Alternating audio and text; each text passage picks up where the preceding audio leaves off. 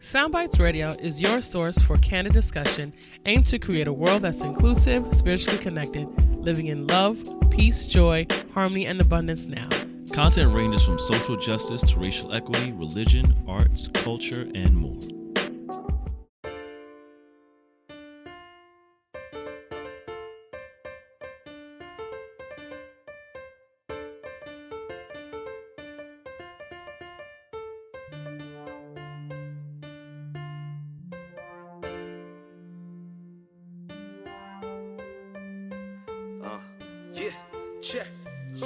I know these times won't last, even though they've been tough. Just let them know my people been had enough.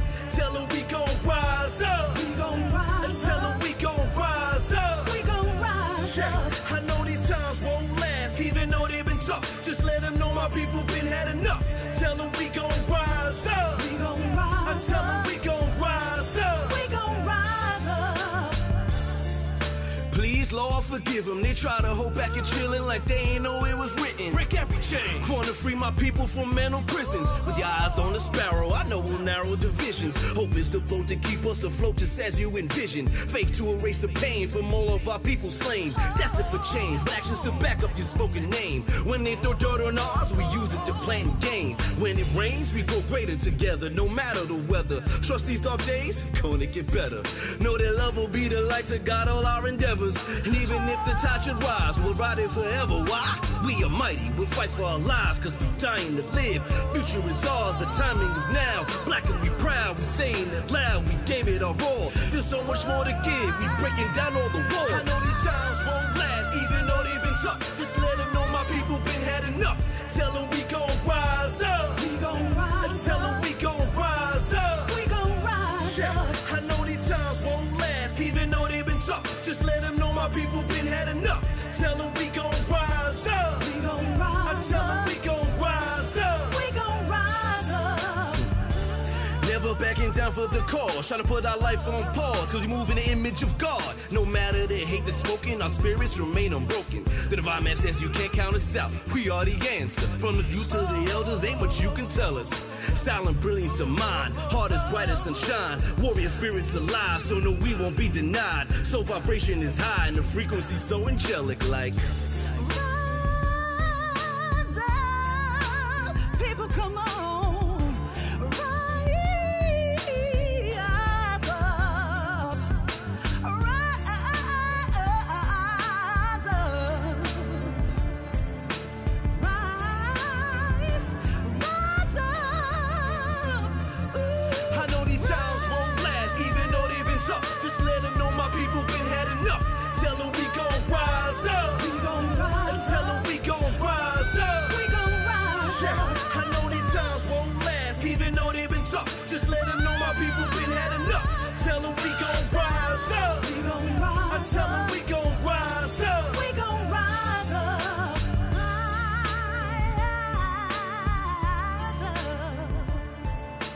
Rise up. Rise up. Oh, rise up. Yeah. Peace and blessings, family. It's another edition of Soundbites International Radio, where Black Conscious Acclaim, One World is the aim. Absolutely. Bringing the conversations pertinent to our diasporic landscape to you every Monday at 9:30 p.m. Eastern Standard Time, in efforts to fortify and heal our community and bring us closer to a better human landscape. As you all know, I'm Hasika Nefera, and this is Nefera. To my T-Ra. Absolutely. So you know how we do, family. So of course, remember, again, we are here. We broadcast live on Facebook every Monday at 9:30 p.m. Eastern Standard Time. But we're also, all of our shows up to now, or to last week rather, to now, tomorrow, on Apple Podcasts as well as Spotify. So make sure you do follow us on those platforms. Make sure you give us the 5 stars, give us some reviews, and that helps to fortify and help support the sustainability of our platform. Also, of talking about sustainability, again, we are a Black-owned platform. We're fully independently operated. So of course, sustainability is key, right? So while we do appreciate being able to give to the family every single week, regardless, we do have a possibility to support our efforts by funding, by any nominal sum. No sum is too small or too big. You can support on our Cash App, which is Soundbites Radio. Yeah, Soundbites Radio. And you can also go and visit our website, which is soundbites.com. There's a contribute button right on there. You can also follow our Spotify and Apple Podcasts on the website as well. And there's also merch. We do have Soundbites merch that is available on our website. So make sure you visit there, check it out, see what you like. You got the Fortified Tea. So if you dig that, please cop that and rock that, and let us know you want to stay fortified, rocking with us, family. Definitely, for sure. Blessed Monday, and we want to continue the conversation from last week. Was it last week? I don't even know. All the days are blending together. But and appreciate the family and checking. Shouts out brother Naeem, brother Bricks, checking. Shouts out to him. Always bring the energy. I am as we close out every show. So we appreciate you, brother. Thank you. As well as the brother AJ Throwback, aka Joseph Gomez, also is always on the check-in. We appreciate you. But we want to talk about just continued fortification. What does that look like in the face of everything? And like looking at COVID and looking at these racial times or what have you, we definitely want to see how we can stay fortified as a family, because there's a lot going on.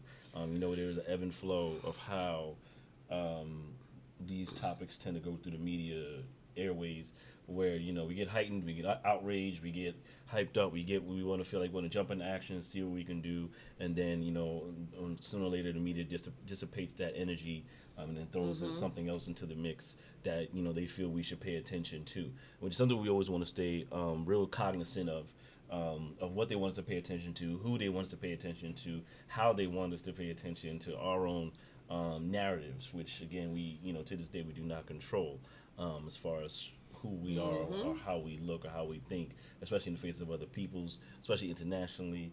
So really a lot of disruptions, since forever and a day, since media was created, a lot of disruptions have been taking place on how the African experience, especially the African experience on the U.S. soil, in the wake of physical chattel slavery and things like that, have taken place.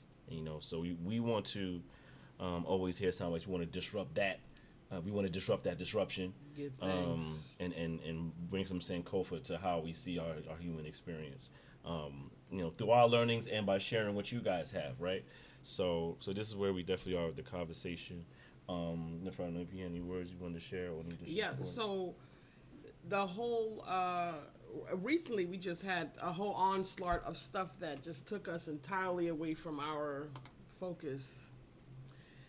And just being with the whole conversation of who controls the narrative and who's disseminating the narrative and who's putting these things into the space that cause people's impressions and consciousness around African people to be shaped. There's a reason for it, right? There is a reason why though the narrative is shaped the way that it is. We have racism in our space, and we have people who who definitely are against African people just because, whatever their reasoning, just because, right? But we also have people that are scared of African people, right? And we have created a space for African people to be scared of African people too. And we have our own people who are scared of each other, so to speak, afraid for their safety, these kinds of things. I worked in a prison, and I was a prison guard, the rookie prison guard, and I had to be the only female that worked in the men's unit in prison in over 10 years.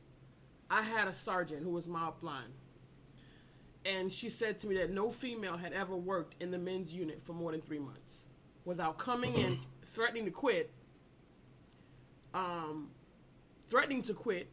refusing to go back, or just walking off the job and asking for a transfer. Certain kinds of people, brown people, are going to have to cry and beg and grovel to be removed from there, because the difference is a situation. She say, you know, if you have non-melanated, you can go down there and threaten that you're going to walk off your job. You can threaten that if you don't get removed, you're going to go to the main office and you're going to, whatever the case may be, and immediately they transfer this woman. One time that happened, over 10 years.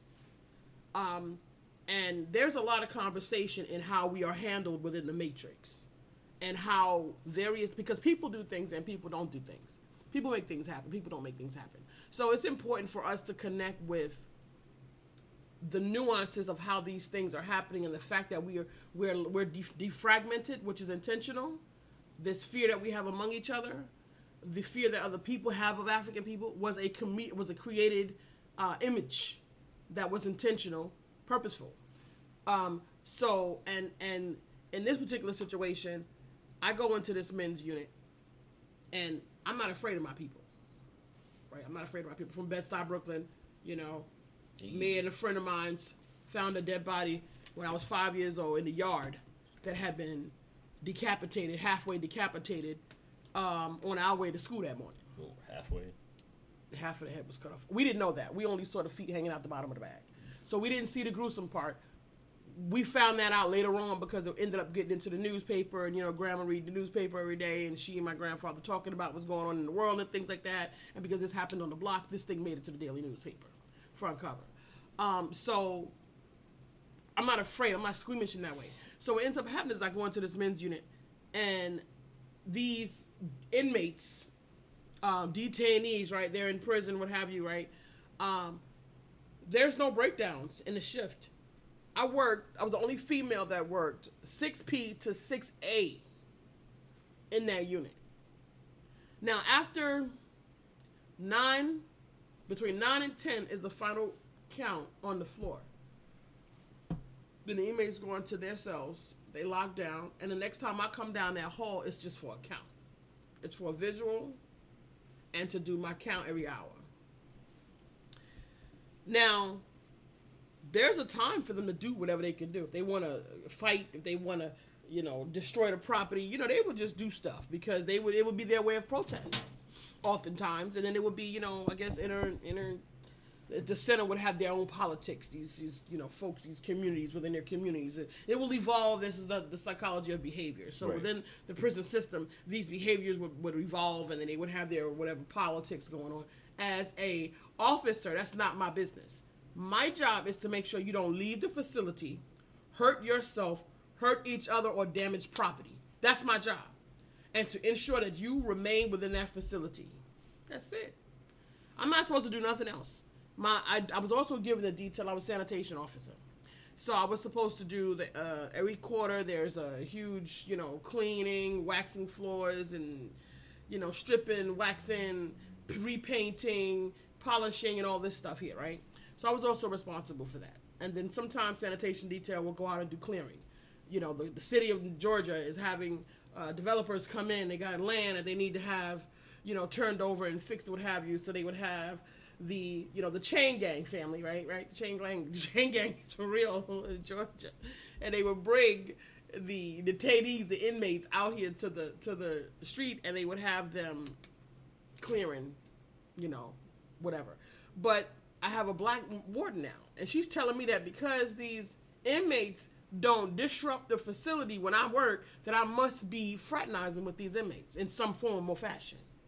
Because she could not comprehend why, no matter what, I'm the only officer. We had a roving upline he wasn't even a sergeant, he was a supervisor. They made him a supervisor because he was a senior officer on the shift. He would rove back and forth between both facilities. The facility is under 24-hour surveillance. But you telling me that you suspect that I'm fraternizing with inmates because they're not disruptive to the facility. So I must be making some negotiations to make them behave. Because in the daytime, from 6A to 6P, when the whole administrative wing is in the building, including the warden and all her staff, and several officers are on site, inmates are carrying on, fighting, spitting at people, being restrained, getting SWAT coming down, giving folks shots, knocking them out. All kind of stuff is happening in the daytime. And I'm one officer at night, and it's not happening. Why is this? Why is this happening? What are you thinking, like, the reflection of this experience? Me? Yeah, like, what are you thinking is happening in the reflection of me doing this? I mean, as you're hearing this story, mind you, I got written up 3 times for a suspicion. Nothing ever happened. There was no proof, but I got written up 3 times. Right. For this. Well, it's the conditioning that, you know, we believe that, especially from the Black American influences, that, you know, one of us is rowdy, all of us is rowdy. So, you know, in order for anyone to calm down or to soothe the savage beast, so to speak, which is how we review the savages and, like, you know, the lazy, you know, whatevers. That's always been a case in the narrative. Yes. Is that you want to believe that the only way to tame the savage beast, there must be something you're giving. There must be some type of you must be incentivizing this in some way. Never could it be just your human interaction, human connection, your treatment of dignity and respect of other human beings, despite their circumstances, i.e., for that being these men in jail.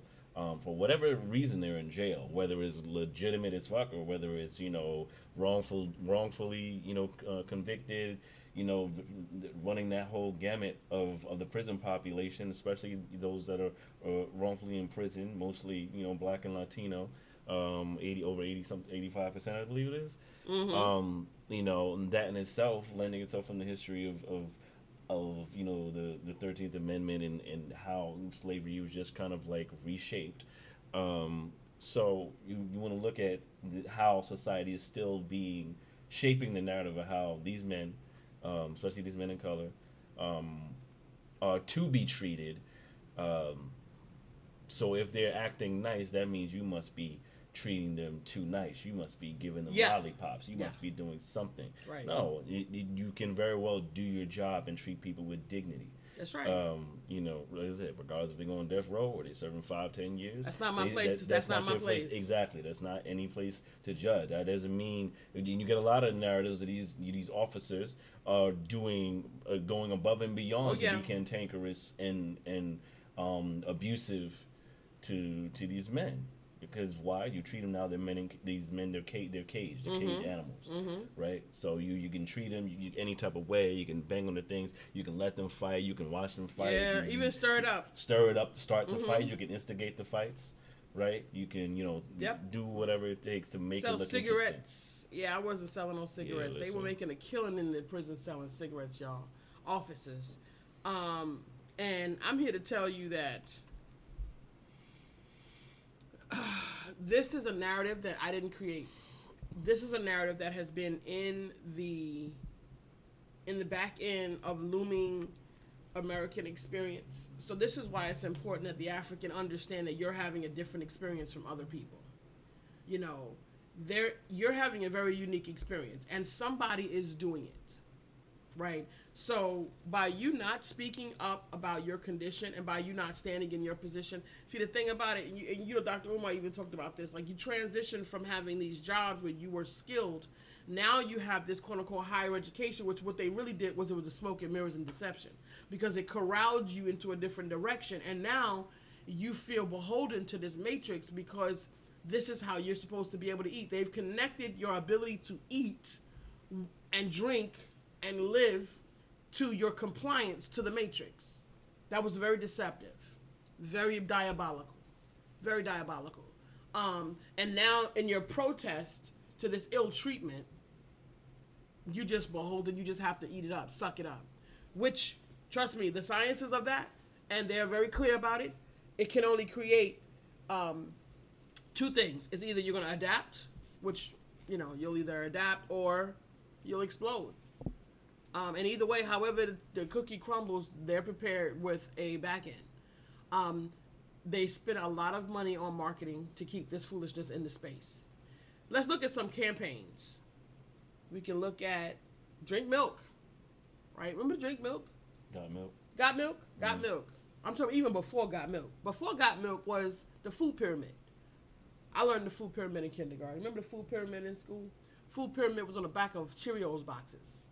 Is it still on the back of Cheerios? I don't know what's on the back. I don't eat Cheerios, but we eat the box cereal. But I'm just trying to figure out, this is a campaign of changing the social landscape. COINTELPRO went and put their determination on communities of color and their defense for African people and support of nourishing them specifically.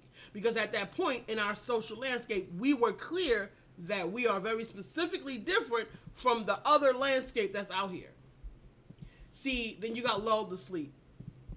From the 60s to the 80s, and after that, drugs showed up on the street. See, and we need to be different about how we receive this information, because we're believing what we're learning in these matrices. You have to compartmentalize this strictly as a faculty. It does something. It is a utility. You need to look at it as a pen.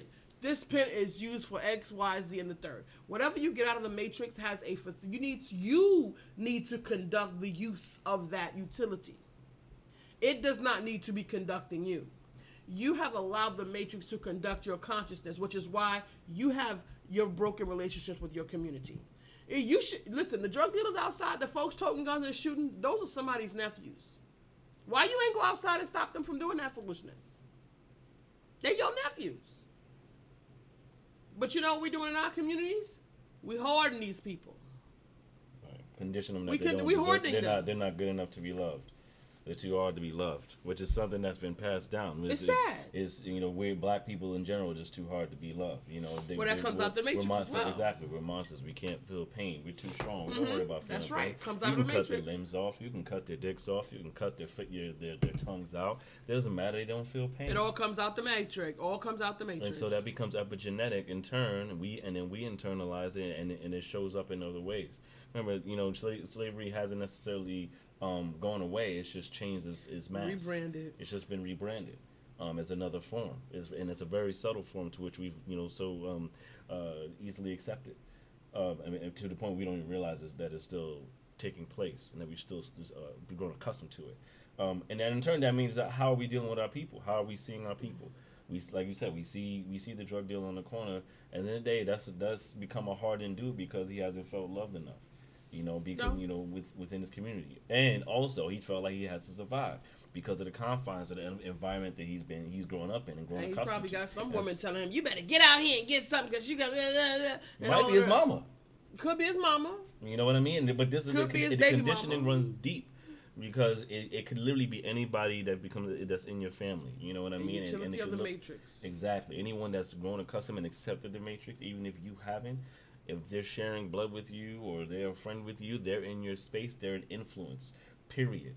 And that's one of the pieces of the battles we have to fight. And a lot of us either succumb to it, we try to we deal with it, or we fight through. And the unfortunate reality is that those that tend to really fight through access to their better self, so their true self, tend to have this interference run by those that are still succumb. On top of the matrix as an enemy. So these are the things we tend to deal with a lot that we need to address and assess specifically and deeply and regularly and consistently, make it a muscle memory practice of how we're being with our human condition, because we're not being with it, period. We're being with what's been given to us as the piecemeal. Right, you got Brother Arik said they took the mother tongue and took our language. Yeah, that too. Right. Give thanks, family. Please share the link. Please invite the family. Invite the family into the conversation. Share the link. Family, we got to look at what we have accepted as far as our narrative is concerned. And I think we get caught up in the fact that we're looking at people. We're looking at a person. So, and that's what is disarming about your constant state of suspicious awareness. Constant state of suspicious awareness, because whiteness doesn't want to be profiled. White people don't want to walk through the world feeling like, oh my God, everybody's saying black devils. Remember that? Remember they had the folks out there, everybody was saying white devils, white devils, white devils. And they had, I believe I saw an interview with Muhammad Ali. I saw an interview with Damascus Malcolm X. about The this other whole great. concept of white devils. You do something or you don't do something. The people who happen to be doing these things, as far as an African is concerned, what is their interpretation? This is what we had recently. We're talking about this. What is the experience of African people with whiteness? Right. Whiteness as a mechanism, not a white person, but white people uphold whiteness. So now you're getting sticky. So, but you gotta start to compartmentalize these things so that you can fragment them, so that you can deal with them. And also whiteness as it becomes a consciousness too. Whiteness is a consciousness. That's upheld by non-white upheld people. by- Also. by non-white people. So you got all white is not created equal. And you know, white non-melanated. There's no black people. There's no white people. Non-melanated individuals. But there's a whole long landscape of non-melanated people that are also indigenous people. Also, you know, there's a lot of convoluting that has happened. That also all of these pieces are also a part of creating confusion. Because if you can't find your start point, then you're going to have issues with devising a solution, which is intentional. So I was alluding to the fact that the narratives have changed over time. COINTELPRO went and created this attack on African liberation. Whiteness said that they don't appreciate African liberation. They don't want African people to be self-sufficient and self-reliant. Because you know what white people could have did? Or whiteness could have done? It could have just left us. It just could have just left us alone. I'm just saying. It could have just like, you know what? We don't like those people. Just leave us the hell alone. They could have done that. But they did not. Because they want to be up in our space. Because science tells them to control us, because if we get too powerful as a collective, we could actually decide that we're gonna come in and, you know what, we don't want y'all here. We taking this land. Now y'all get out. We're gonna evict you. So they created a space, the Matrix and the media and the propaganda is a part of that narrative, that they created destruction in our spaces, attacked our leaders, because the same thing that they've done to attack our leaders, they could have actually done to break apart these hate groups. If whiteness keeps saying that these hate groups are special, they're a fragment of their population, then why haven't you dealt with them? Why haven't, because let me tell you, it's not that many of them. Right. It's not that many of them. So why haven't you dealt with them? The way you dealt with the Black Panthers were running for 12 years. You came in, you infiltrated Malcolm X's group, Mosque Number 7. You infiltrated. So why haven't you infiltrated these groups and stopped them? It's not going to be hard. Right. Matter of fact, they got signs all over the place that tell you where they at. Right. Like why? They went in there and killed these people. And they trumped up charges on African groups that were only standing for African liberation. The Black Panthers had a breakfast program. They had sickle cell testing. They had mobile sites all over the place helping their peoples with their health. Helping their family. The majority of the work that they actually did was in service of the community. Right. And in defense of in protection of the community in the face of police And they should be brutality. doing that. That's what they should be doing. FYI, police brutality is not new for those that are just checking in as of George Floyd. No, police brutality is not new for those that are checking in as of Trayvon Martin. Police brutality is not new as of those checking in with Sean Bell, Amadou Diallo. Okay. Like those, they're not new instances. Police brutality has been a part of, especially against the black community, since police. Police were instilled as the slave catchers and overseers. So it's been ingrained as part of their function to keep in line blackness, to keep in line any form of blackness in the remote idea of stepping into a space of control. When in reality, that's not even our conversation. And what do we do when something at times? What's a psychology type of thing where, you know, at times we feel that we're doing something wrong or we're doing something, we tend to project as a means to take the defense off of us. And a lot of what this experience is, and what African has experienced whiteness as it has come, has been a projection of the fears of retaliation. Right, because you in retaliation, when you want to retaliate, you want to defend yourself, right? But who are you defending against when your opponent has never even insisted on fighting in the first place? Right. So you're actually fighting against yourself, because you've created a battle that didn't exist, and you actually run the risk now of creating an enemy that never had to be, right? And surprisingly, for decades and centuries, that enemy has not necessarily, in a sense, stepped to retaliate. We defended ourselves because of the attacks that have taken place for so long. It's all been in defense, because once it stops, we're like, all right, well, let's check in. Right. This is what you've been doing to us. The fuck is wrong with you? Then let's work on something. Whether you call it affirmative action or other things or whatever to keep the peace within what the matrix structure is, and then we go and do our due within the assimilated space, because this is what the fuck you've given us, because you've taken away everything else in Tulsa or the Black Wall Streets and things of that nature. You took away all that type of work for prosperity. Right. You took away the Black Panther movement. You took all this is intentional now. All this was intentional stuff. Why? To curb, to quell any form of opportunity for the African to sit in contemplation for them and like, hold up, they've done some really wicked shit to us. We need to really do something. We need to plot on the back end. We need to make it happen. That's the conversation that's being had. It's only like makes only sense. Smart thing to do when someone has got their foot on your neck. How about you give me a knee? It's fight or flight. You either fight or you leave. King, you either fight or leave. That is their science. They know the math. They created the math. They made the standard, and they have placed their scientists in the front line of their mechanisms. This is how marketing campaigns are done. This is how education is done. This is how learning is created in our social landscape based on your developmental process as a human being. This is how we put you in this little space right here, and we curtail your growing process. And we keep you in this little funnel right here. So we are going, the same thing that we're learning out here in the garden, is we're learning about creating and grooming and creating this space so that we contain, what they said,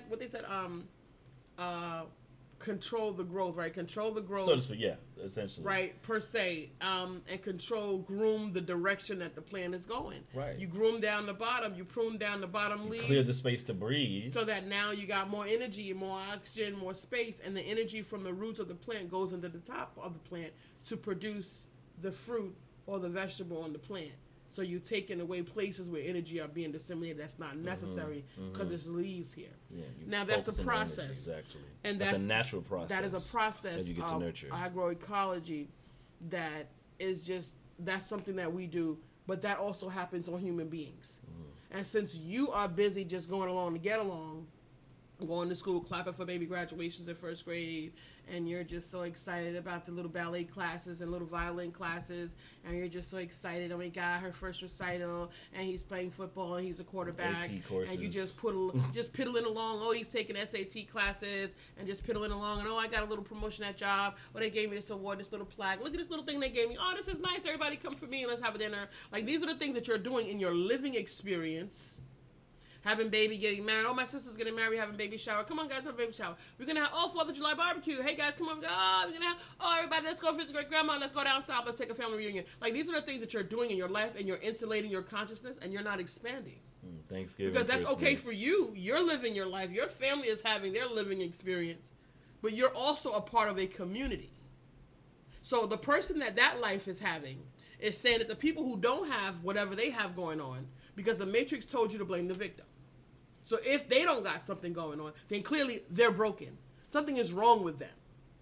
There are so many African people today who's so intelligent and so much African genius, but their prospects are diminished because they're just frustrated with being in the Matrix, dealing with whiteness, dealing with people who are not as intelligent as them, oppressing them, just because.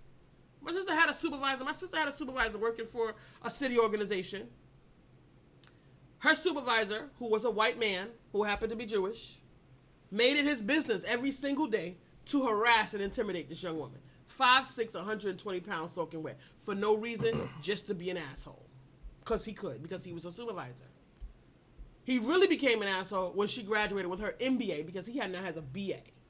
And the Matrix says to the people, the social landscape, that white males' biggest competitor are black women. So he's throwing his bows, and he made it, and he did all kinds of things to intimidate this African woman on a daily basis. Girl is calling me up crying for years about this particular supervisor. and making it about her natural hair every staff meeting. 15 minutes in the meeting, we got to always talk about Sapphire and say, so what are you doing with your hair today? And making her the spectacle. This woman is master's degree educated, did everything she was supposed to do according to the Matrix. And she's sitting in a place where her supervisor makes 3 times her salary and gets to come in there every day and intimidate her. Then you know what she did? She went to the human resources office, and the human resources was full of black women. And you know what they told her? That she was overreacting. Gaslighting. That's what they told her. Her brother, her skinfolk from other borders, right? Because there's always some nuanced issues as to why there are breakdowns in our community, why we don't stand for each other. And all of these pieces are a part of destabilizing our community and weakening our commitment to each other. They're intentional. They're done on purpose. This is diabolical. Whiteness don't want to deal with this. That's their business. Let them rock out. They don't have to be confronted with this if they don't want to, because they can say that they want to or they don't want to. But at the end of the day, whiteness and white people are responsible for these outcomes. They get to do something about it. You get to let them know that they need to do something about it. Because if you claim you're not like that, or you don't want to deal with this, or you're not like this, or whatever the case may be, then you need to be a part of making solutions. You need to be out here creating it. And I'm not going to have you beating me at the top of my head. Because like I said, you remember the milk campaign? Remember milk? You remember COINTELPRO? Those were all campaigns agreed upon by the social landscape. From the top down on a social landscape, all of that was agreed upon. So if they wanted to get rid of racism against African people, they could tomorrow. Over the next 6 months, based on all of the upheaval that happened because of George Floyd, you guys had a right. You guys are on the momentum. You're in the right space, the right opportunity. You can keep the pressure on, and they can change your social landscape in 6 months. 6 months, because we're in an urgent. But you know what they did? They threw Will Smith out there and Jada Pinkett. They threw this here Nick Cannon conversation out there in the space and took up all of this space unnecessarily with frivolousness. That's what happened. What else we got? What I else think was in that there? It was, and then the whole tearing down monuments and spray painting walls and murals and painting streets and all this and naming street signs and all foolishness kind of things. This is what happened. I just want to know about it. I just want to talk about the mechanisms that is happening. So the woman who's my sister had a baby shower. Come on over to have a barbecue. Oh my God, brought my first house, guys. Here's my keys. Brought my first house. Here's my keys. Da da da. It's like, right? See, all of the people who these things are happening for, who is about this radical individualism, or maybe they got 5 people in their space, or maybe a couple of community members, family members, or whatever people that's going to clap for them and what have you. But they're not invested in unity and community with their neighbors. That was intentional. That was diabolical, because communities that are succeeding know that you cannot do it alone. You must do it as a unit. African, if you want to go fast, go alone. If you want to go far, go together. Sure. This is why if you think that the mechanism of success was you got your house keys, your first house keys, you want your first car, you got your first plaque on the door. Really? You're a serf in the master's house. We want to remember. You're a serf in the master's house. We want to remember what those milestones of success look like in the face of the Matrix, because success in terms, especially for the African, in terms for who? Yeah. Right. What's success? That's success for you or success for the Matrix? Just like you look at still first black whoever in any facet of societal progress, there should not be in 2020 a first black anybody.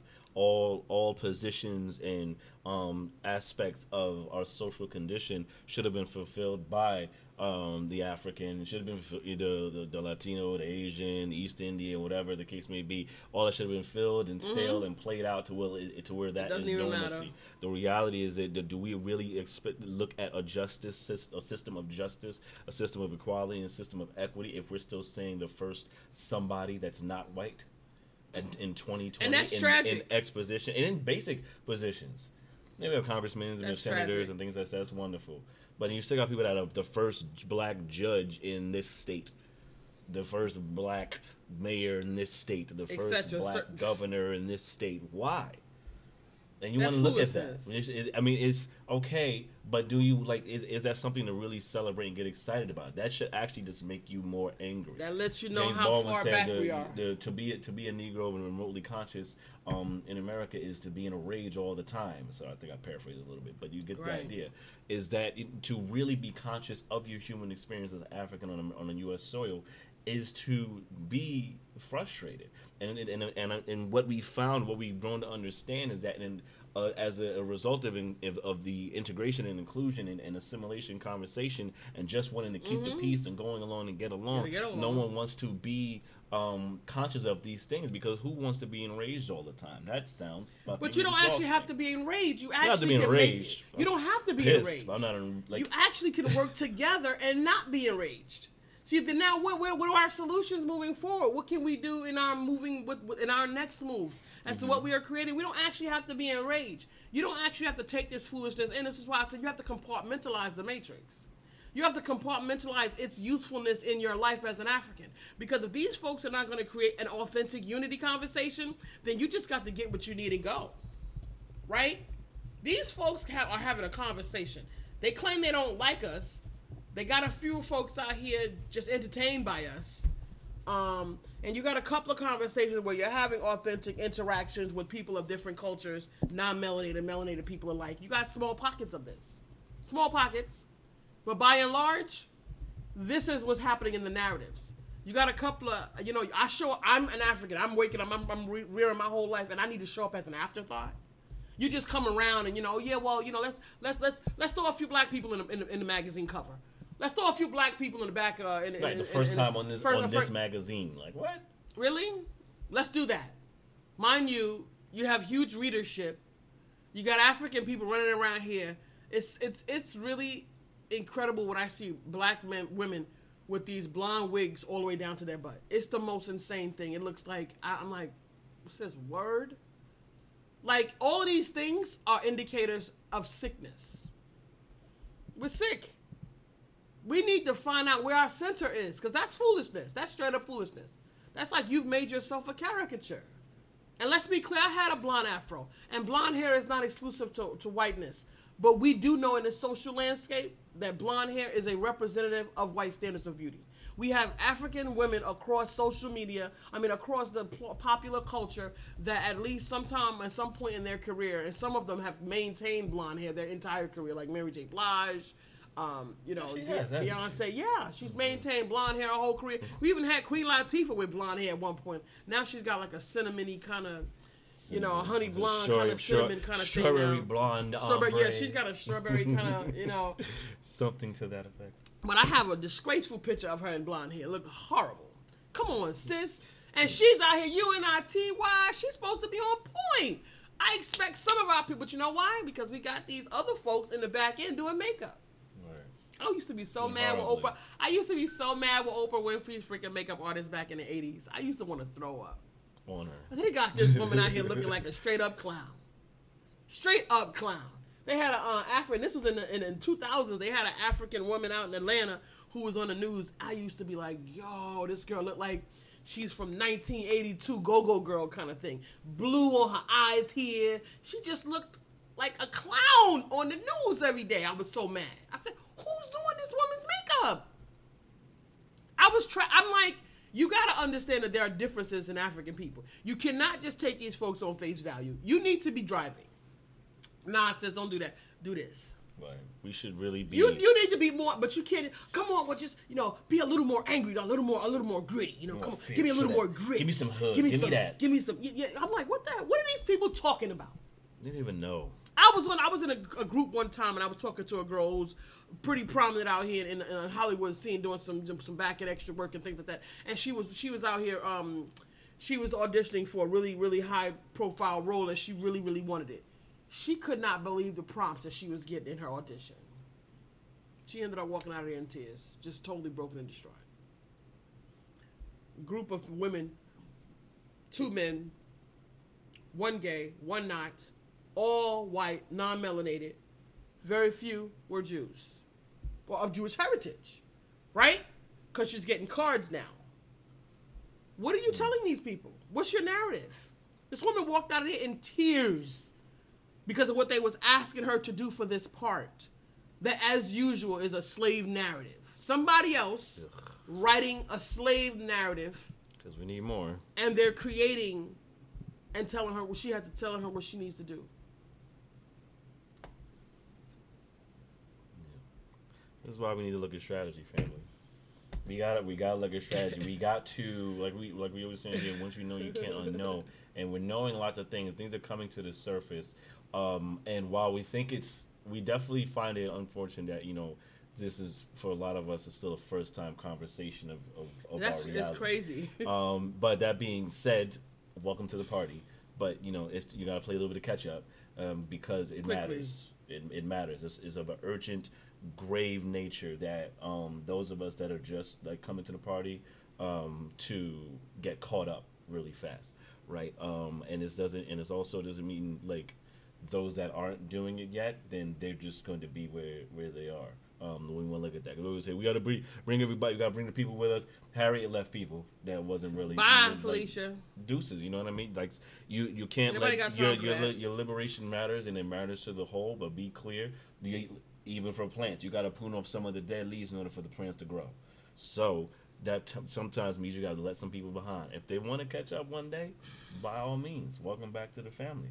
But we can't stop this train from coming because it needs to ride. And it's imperative that we get on the same trajectory, we get on the same accord, to speak the same language. We need to hold the same tongue. We need to hold the line. We need to hold the same formation and keep formation in the face of anything that the enemy brings ahead of us.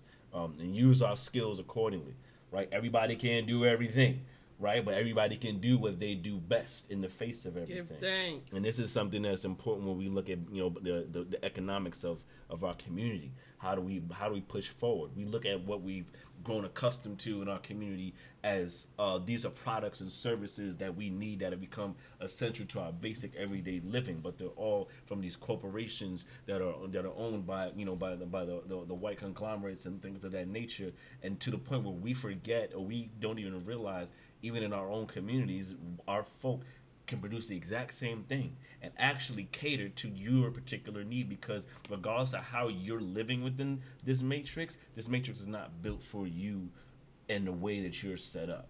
You're a completely different mechanism, completely different energy and DNA coding, and you need a specific type of fortification and energy exchange that this matrix just cannot offer. Provide you. And you need to be clear on that. And it keeps diminishing your abilities so that you don't engage your space of optimal production. It's intentional. And people who you created the Cool Kids Club, but of course you're going to fashion your space so that you have all the amenities and that you're made comfortable, and you're going to suppress. At the end of the day, I'm a mind of, listen, white-centered consciousness needs to have people who are agreeable. They like agreeable people. So I'm of the mind of, we want reparations. You got to forego the battle to win the war. Mm-hmm. We can have a 10-year scope plan, and we can be sitting around with our leaders, no white people of any kind at all, at our African Union, and we're creating our constitution and our demands as a country. And you know what? Over the next 10 years, this is what we want, and we just start floating our people back to the countryside. No. Over the next 10 years. You guys want to bring in some more Mexicans because y'all like agreeable people? Unfortunately, I hope Mexicans don't stay. I hope they stay their butts home too. I hope they learn from their example and leave these folks here by themselves. Let them do their own thing. Because if you don't like us and you don't want us here, we'll be willing to leave. We can go.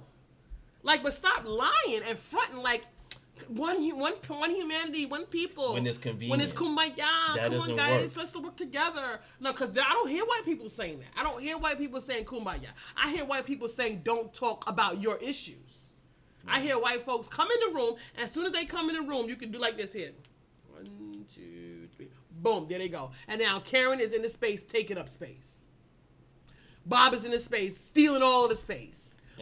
Turning the whole conversation into something he want to turn it into. And every time I have conversations with people who have white-centered consciousness, their conversation is not even on par with what I'm talking about. It's almost like we're talking two different languages. And we are talking two different kinds of languages because whiteness wants to preserve this space that they like, that provides them benefit. White folks is doing good out here in this matrix. You come in there, you their assistant, they making 3 times your salary. They can come into the job and talk to you in your kind of crazy way. You can't do nothing about it. You got to suck it up. And guess what? You've been working here 10 years. You'd like to get some professional development. You'd like to get some upward mobility and trajectory. But you know what? They're going to bring in Polly, who just graduated from college, and you're going to train her to be your supervisor. How about that? And then if you show the slightest bit of whatever, they'll be pushing you off your job. I don't know if these folks are Jewish. I know they white though. I don't know if they Russian. I don't know if they're Polish. Yeah. I don't know if they're Hungarian. I don't know if they're Italian. I don't know if they're Irish. I'm not sitting there to catalog who these people are. Right. I know they're non-melanated people and they're not standing for my benefit. That's what I do know. That's That's undisputable, and I don't need no other facts about that. Because nobody's religion is going to exempt them from being a part of what's oppressing African people. Because if it was, then I would distinctly be able to tell the difference. And I don't. I just see non-melanated people hurting black folks, oppressing African folks in the job place. Miss Offerman, the principal at whatever that school was, she sat there and she talked to that grown man who has a wife and children and berated him for 3 minutes because he took initiative and tried to be a part of the team and support. But you know, whiteness doesn't like for you to think for yourself as an African. They assume that you always have to come to them. And see, that's what I have had an issue with in my space. I'm a creative. I take initiative. I want to make my work easy. I'm not taking it over here and I'm not changing the office and I'm not doing it. I'm making my work easy. But you know what white center conscience wants you to do? It wants you to come in there and say, excuse me, can I do this? Do you mind? Listen, this is a great idea. Can we do this? So what do you think about this? This is my work. You tasked me with something because you believe that I have the skill to do it. Now let me do my job. Well, I need to ask you about the ways that I do my workflow. And then when I come in and I've created stuff, which means that now they can't go to the staff meeting with their boss and take credit for my work because I have already done it and there's already witnesses that I've done it, because you know they love to do that, right? They love to take credit for the work that you've done. So that you don't get, it looks like you're just a afterthought. You're just a lump on a log over here just holding up space until the next more agreeable minority shows up and we can just kick you out the door. Sister Ayana says, peace and blessings, sister. Thank you for joining us. Says that, yep, having me with a master's degree, I trained my boss. It's crazy too. And very often they come to the job and they don't even know how to do their job. You've been doing it. You're making a third of their salary. Why would they want to create equity? What is the motivating factor that white center consciousness wants to create equity? For what reason? Like I said, they tore down COINTELPRO. I mean, they tore down African. COINTELPRO was the mechanism to tear down African groups that supported the efficacy and the building up and the internal decolonizing only for our people only. Then they made it their direct intention, so much so that they killed them. They just Fred Hampton, 99 bullets.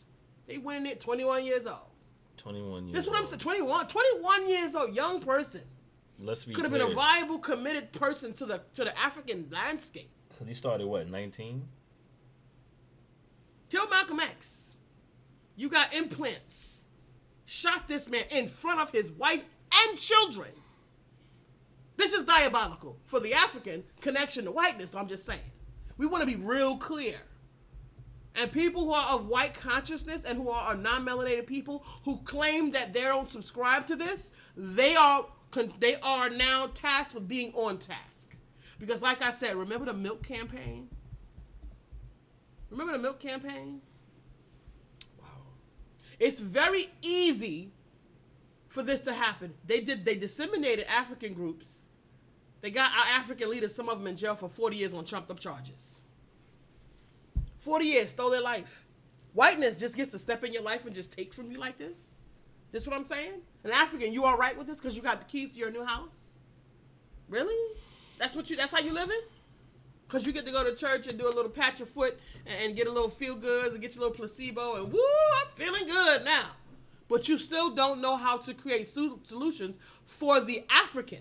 You're creating you're creating things that are treating the sickness. You're treating symptoms. You're not getting into the root cause. Do you have the faculties to address the root cause of the problem? Most of us don't. We don't even know where to begin to think to find solutions for our actual issues. We're out here guided by white-centered consciousness trying to treat symptoms. Come on, African. Hold these folks accountable. And we got to create a space where we can buffer our people. And it's going to require some sacrifice. And it's going to require us to fall in and lean in. Some of us just don't want to do that kind of work. Some of us just don't. We want to have access to we want to call ourselves, oh, you know, I want to be out here and I want to, you know, and we want our amenities. We've grown accustomed and gotten, our ancestors did not have any of these amenities. Most of them lived in cold, damp, wet spaces until they died. They woke up, sun up to sundown. If you go down there to Duane Street, Duane and Reed on Broadway, they have bones that is demonstrated that they were literally worked to death. Mm-hmm. Literally. Bones disjointed. Because they literally were doing the same repetitive movement like a machine from sun up to sundown. From birth, from 3 to 4, 5, 6 years old, until death. They used to have something called reckless eyeballing.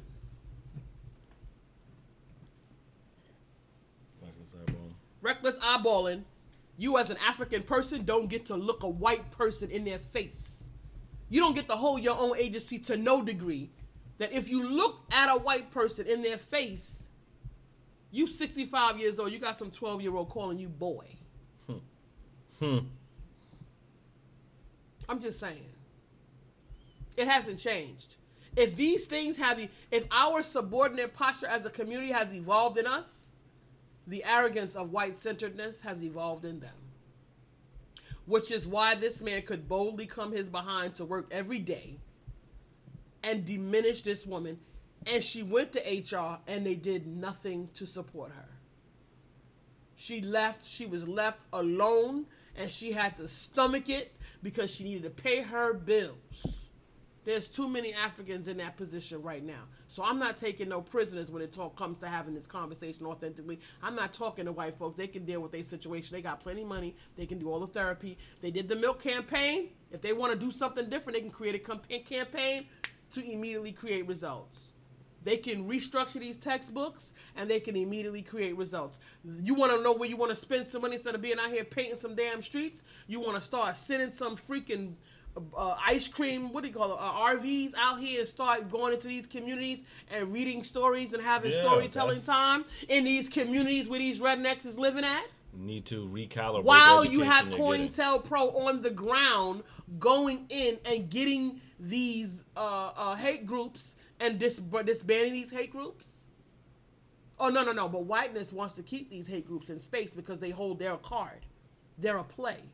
They keep madness going on. They keep a little destruction on the ground. They keep a little confusion. They keep you off your step. Because all white is not created equal. These white people are saying we're not like those white people. So then what's the problem with those white people? Oh, but it's their First Amendment right to have guns. It's their First Amendment right to have an opinion that they don't like black people or Jews or gays. It's their right to have that opinion. But the moment somebody else, like Nick Cannon, has an opinion about his position, now he got to be in trouble. He got to be off his job. But you got hate groups out here who literally threaten to kill people who have done things like created Dylan Roofs out here in this world. And actually kill people. But you're not going to do nothing about that. You got a president and now you want to say that 4 years this one particular type of white person is not the spokesperson for all white people. He's just a type of white person. So then why does African people and the few of us that are out here cutting the fool, because there are a few of us that's cutting the fool, but they are a very small, minuscule minority of African folks who are cutting the fool. Yeah. The majority of folks, even those who are not doing so well, who may be receiving whatever type of governmental assistance that they may be receiving, may not be willing to go to work because they don't feel like dealing with white folks shit, because some of them are like that too. They just don't want to freaking deal with it. They don't want to have to contortion themselves. They're going to live in ghetto heaven. Because that's the best that they can do. Mm. There's a narrative in our community, though. We can address that. That's us. We can address our people. So we're going to judge them? Even those people are better than these folks over here. They're a better quality than this Dylan Roof. These folks not running around here taking up arms and going out here and shooting up synagogues and freaking Catholic church mass ceremonies. Yeah, that's not the MO. For We're what? not How doing does that. serve us? How does that serve? What is that doing? We don't care to make that kind of imprint on the human landscape. We don't care to use intimidation. focus. We've been trying to get people to come to a table and have an authentic conversation. And then when you're talking to white folks, they're telling you that we gonna make jobs for black folks. We're gonna create jobs. You're gonna create jobs, and then they're gonna be minuscule paying jobs. They're not gonna provide insurance. Right. They're gonna bring a big conglomerate like they did in Tennessee. They brought Dell Computers to Nashville. They brought Saturn to Nashville. They had all these temp positions. Lied to them folks and said, we're going to bring jobs. And they brought these low-paying temp jobs. And they brought this huge factory, plantation.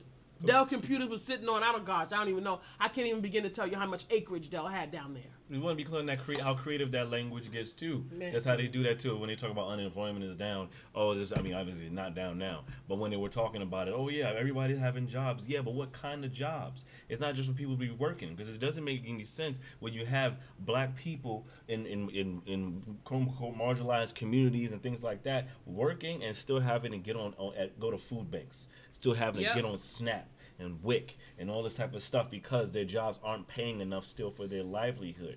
Where rent and eating are the two choices they have to make. A bill has to be foregone. Somebody has to not eat or eat enough. That doesn't work.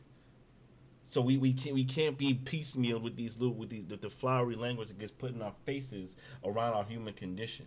We need real results that's actually going to have us play out and be in a better space of living with ourselves and each other. We don't look at even the things that we do in our communities or what have you. Like you're talking about, the drug dealers or the gangsters or whatever. That's survival. We need to figure out how to survive. Look, if I have to take out homie, but you can't feed your people poison though. Right. That's the part that doesn't work though. Yeah. The part that doesn't really work is if you're gonna be out here doing something, you can't be feeding poison to your own people. Because you're creating weakness in our landscape.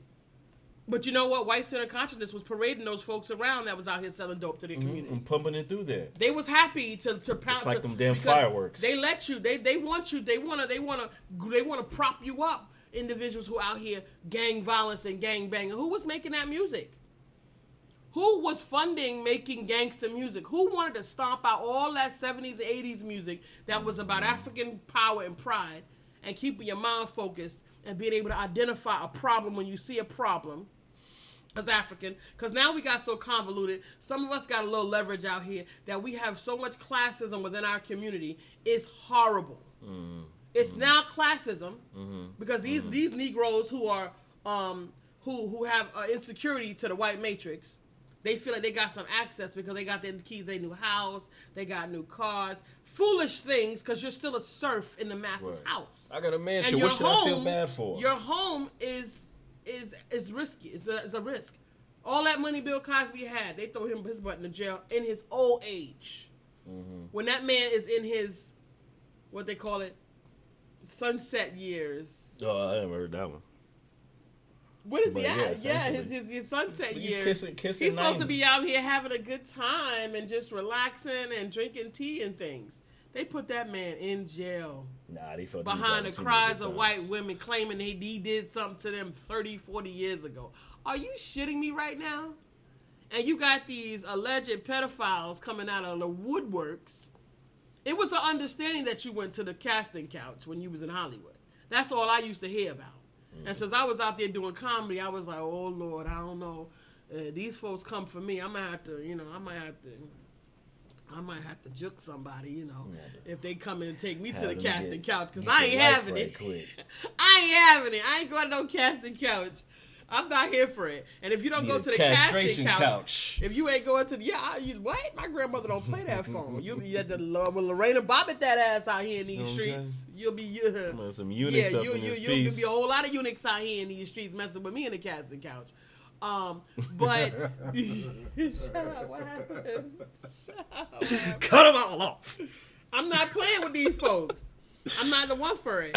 So, what's gonna happen when, you got these folks that you coming out and you trying to get your come up And these folks, you got to be, you know, sitting Will Smith and all of these different narratives that's coming out, you know, and you don't understand that, you know, sex has always been used as a mechanism to control and to intimidate. It keeps you in your low vibration. It's a function. It's an emotional experience that happens to you physically. There's nothing that is in our social landscape that makes a sexual or intimacy encounter anything more than a physical encounter that's being used as a means to oppress, suppress, and control. Even that. So when you go to the casting couch, you got to pay homage. You get invited to these weirdo parties, and you're expected to take these drugs. And a person like me, I'm like, nah, I'm good, thanks. Keep that. I'm good. I need to stay sharp. Okay. Bring me some water. I got a fire set coming up. You better get your mind right. I never liked to get faded before my set. I never liked to get faded. I wouldn't even have a drink before my set. I have flip cards in my head when I used to do my set. I had cards literally in my head so that I can remember the continuity of my jokes. Right. My stories. That's I didn't it, tell and that's jokes. key. My stories. That's no joke. Because I'll get fuzzy in a minute. Don't have me drinking. Yeah, let me check in with the peoples. Thank y'all for People's checking. Dam. The people's dam. We appreciate y'all and thank y'all for checking in. Thanks. Again, if you find value in this conversation, please share the video, share the link with your people, share the link on your page. And let's talk about it. Let's check in. We appreciate y'all when y'all check in with the conversation. Brother Kareem, peace and blessings. Kali, thank you for joining us.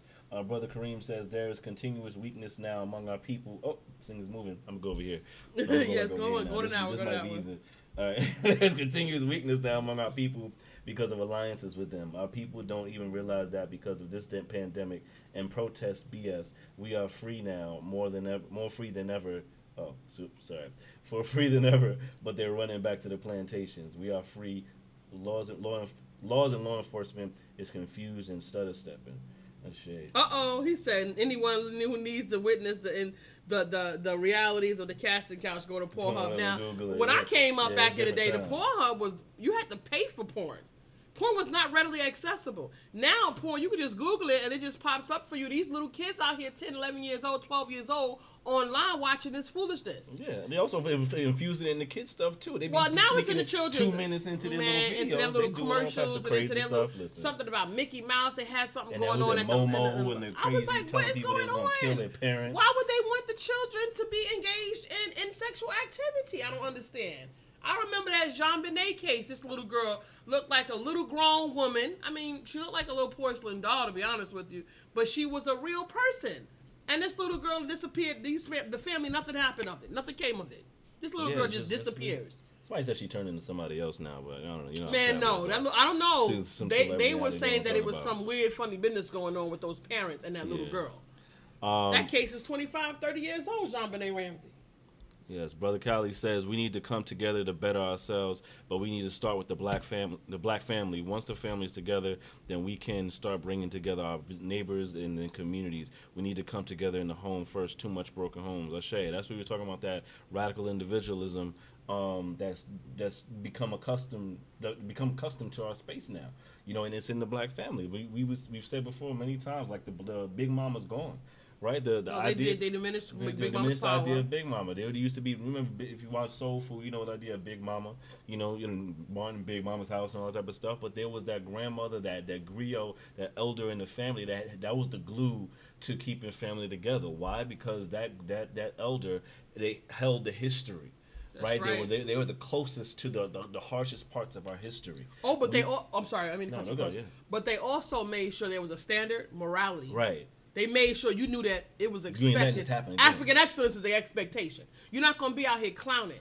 You're not going to be disgracing your family. That's how we maintain that. So now when they came out with Stella with her groove back and grandmas became 40-year-olds, now nobody want to be Big Mama because growing old is shameful in this country. Right. That's the thing too. Growing old is shameful. A shameful thing. You start touching 30, you're supposed to be scared and shook.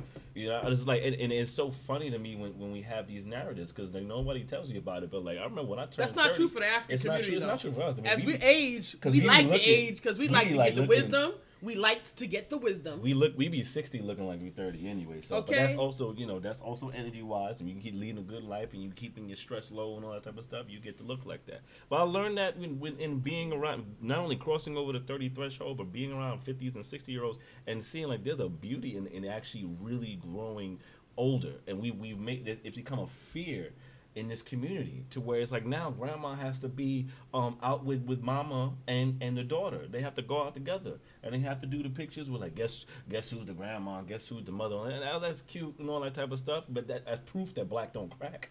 But It's just a shtick, though. That's sticky. Where the is thing is, where's the wisdom that you pass the down from the wisdom, generation? the growth, the history, the culture, because that's what lies in the spirit of That's right. of the big mama or the big papa, the Granddaddy, granddaddy, who never pop, said pop. too much, but when he spoke, It was you better potent, take and notes. You remember.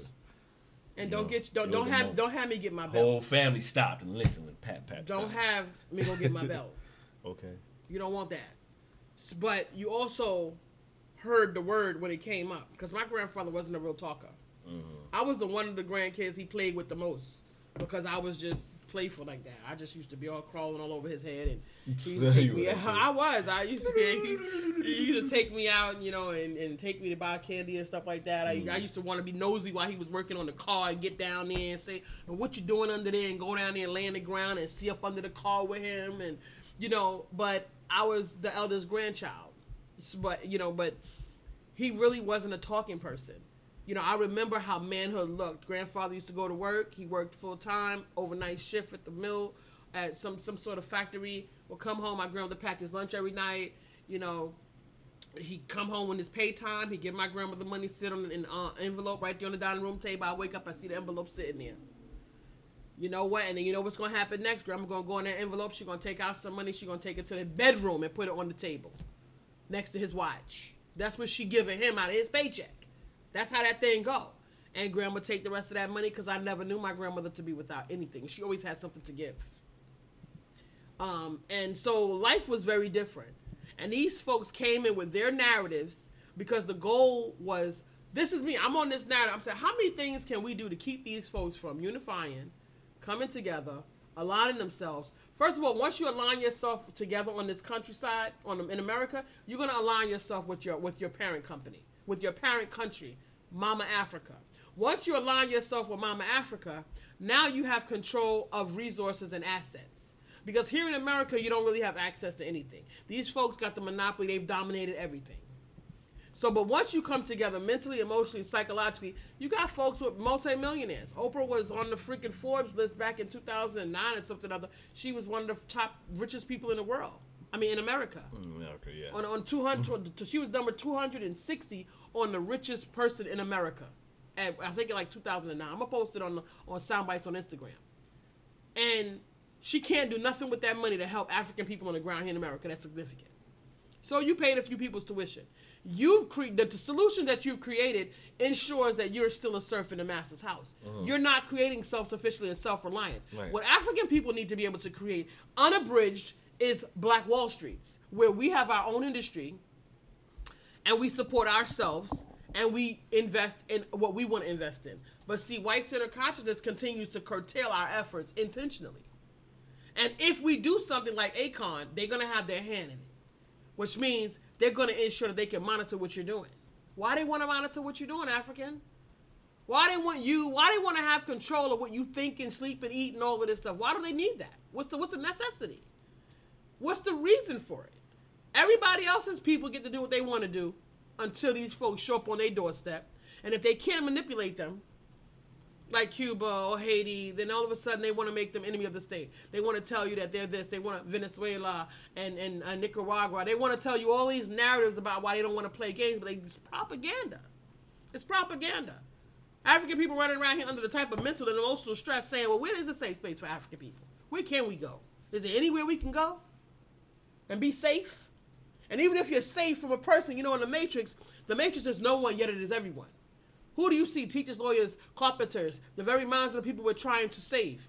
Those people are a part of that system. Most of them are so inert, so committed to the system that they will fight to protect it. Right? The system is everyone, yet it is no one.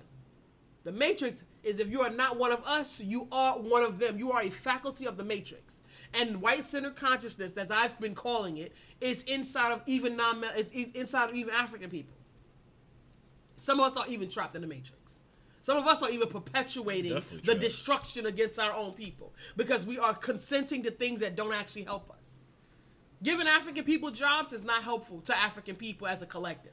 It might be helpful to an African person, and it will support classism within our African landscape, further maintaining the disconnection and defragmenting of our community.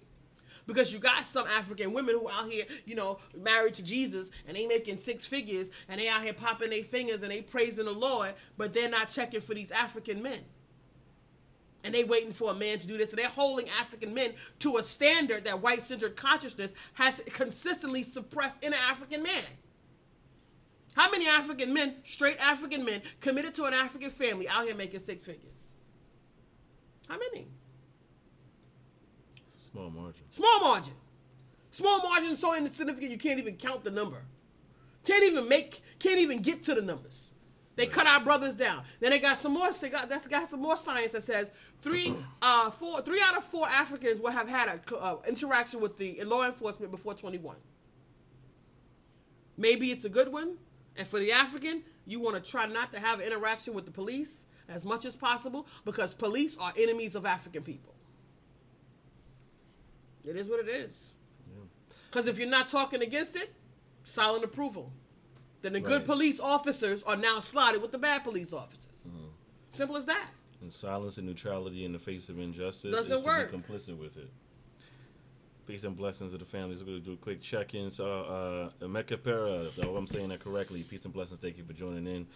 Says emphatically, white supremacy is in its final days, and these demons are going to use weak and ignorant black people to prolong their racist, immoral, corrupt systems. These demons are often cooning Negroes and our children. We must never allow these demons to educate our children. We must realize that we're in a war against white supremacy, and we will win if we decode white supremacy and unite. I agree with Africanness that you mentioned, Shay. Brother Eric says, what about the abuse charges in the schools in Africa? Yes. Well, there is dysfunction. A lot of the African countries have just received, over the past 40, 50 years, some up to about 57 years, have received their independence from colonialism, right? So white-centered consciousness was in Africa from, these are the remnants of the Berlin Conference, right? African countries receiving their independence are the remnants of the Berlin Conference during, they came in and they all had a conference in Belgium, Berlin, and they came together and they decided they were going to, well, look, we're going to go into Africa. You take this piece, you take this piece, you take this piece. Y'all, you know what? Man, you know what? Just split Nigeria in half. You take this piece and I'll take this piece, right? So who gave them the right to do that, first of all? And how are you going to come to this house because these people they had superior weapons. So because they had superior weapons, they were able to intimidate in a different kind of way, and they just took these folks' land, period, done. So a lot of African countries are suffering from white-centered consciousness and brown skin. They, too, have an unfortunate inability to think in African. They have the traditions, and they have some of our culture from the back. Definitely. They have our culture. They have some of our narratives from before, but unfortunately, they've been diluted significantly as well, unfortunately. And it's also creating more dissension in our community as a whole. So as far as the African is concerned, whiteness hasn't brought any good things to us. It hasn't brought anything good to us. African people, if not abridged, would have evolved anyway, because by virtue of necessity, we would have evolved on our own accord. We didn't need white people to bring us whatever they was doing, because they were doing surgeries before they ever seen white folks. Herbal and they were doing herbal medicine. They were doing architecture that they to this day cannot tell you how it got there. Carvings with so much detail that they still cannot tell you with the precision. How were they able to? Have you seen the tombs? Have you seen the carvings in marble? Have you seen the hieroglyphics inside of marble? You see the paint that is on the caves that have lasted to this day. I guarantee you, if Africans had never seen white folks, they would have been just fine. So I'm not crediting, because these folks be asking me crazy questions like, so you know, what about medicine and technology? Technology was going to show up anyway because it was going to show up by necessity. Right. And African man created the cell phone. Bring that exactly. African people created the cotton gin. Young, African people were creating technology already, even in slavery. They were creating tech. We would have been fine, Exactly. folks. Just And the didn't have fact that you would even idea consider patent. why we needed to have this interactions in order for us to elevate says something about where your consciousness is. Focus up. I use Instagram. A 21-year-old Nigerian kid created the algorithm Created at 21. and works that whole space. 14-year-old created solar panels that brought electricity to his entire community. 14-year-old. And he didn't have no sponsor. Apple didn't go down there and give him no superior parts.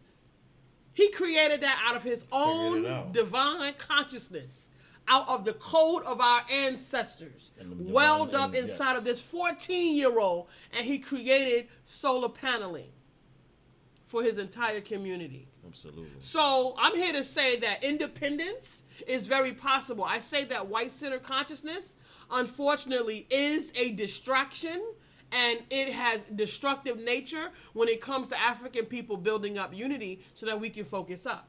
So this is why when African people are doing their healing process as white-centered consciousness, white people should not be there. Right. They should not be there because they're by very nature, they're not in their own, they haven't done their own evolution, because this is why these conversations make them uncomfortable. It shouldn't, but for some reason, why these things are actually factual and in textbooks that they've written, because the majority of us as African people have not gone to a lot of these places and done this research ourselves. But they're still, unfortunately, they don't want to deal with this conversation in any way that's authentic. So I'm tired of talking to white people about these types of things, because you're not going to keep being condescending to me and making me feel like I'm in some kind of warped mind for me to be coming out with this reality. I've created these theories based on a consistent line, but most importantly, of observation. The greatest indicator of the future is the past. I don't need any confirmation from you. What I need you to do is give me solutions. Remember the milk campaign? Everybody got milk. They had African people drinking milk, which you shouldn't be drinking milk because it's creating pus in your system. You African person drinking cow's milk, okay, you shouldn't be drinking that. See, that's why I say African people and people of white-centered consciousness or non-melanated people have different needs, even biophysiological needs. We have different biophysiological needs. We have different emotional and spiritual nourishment needs.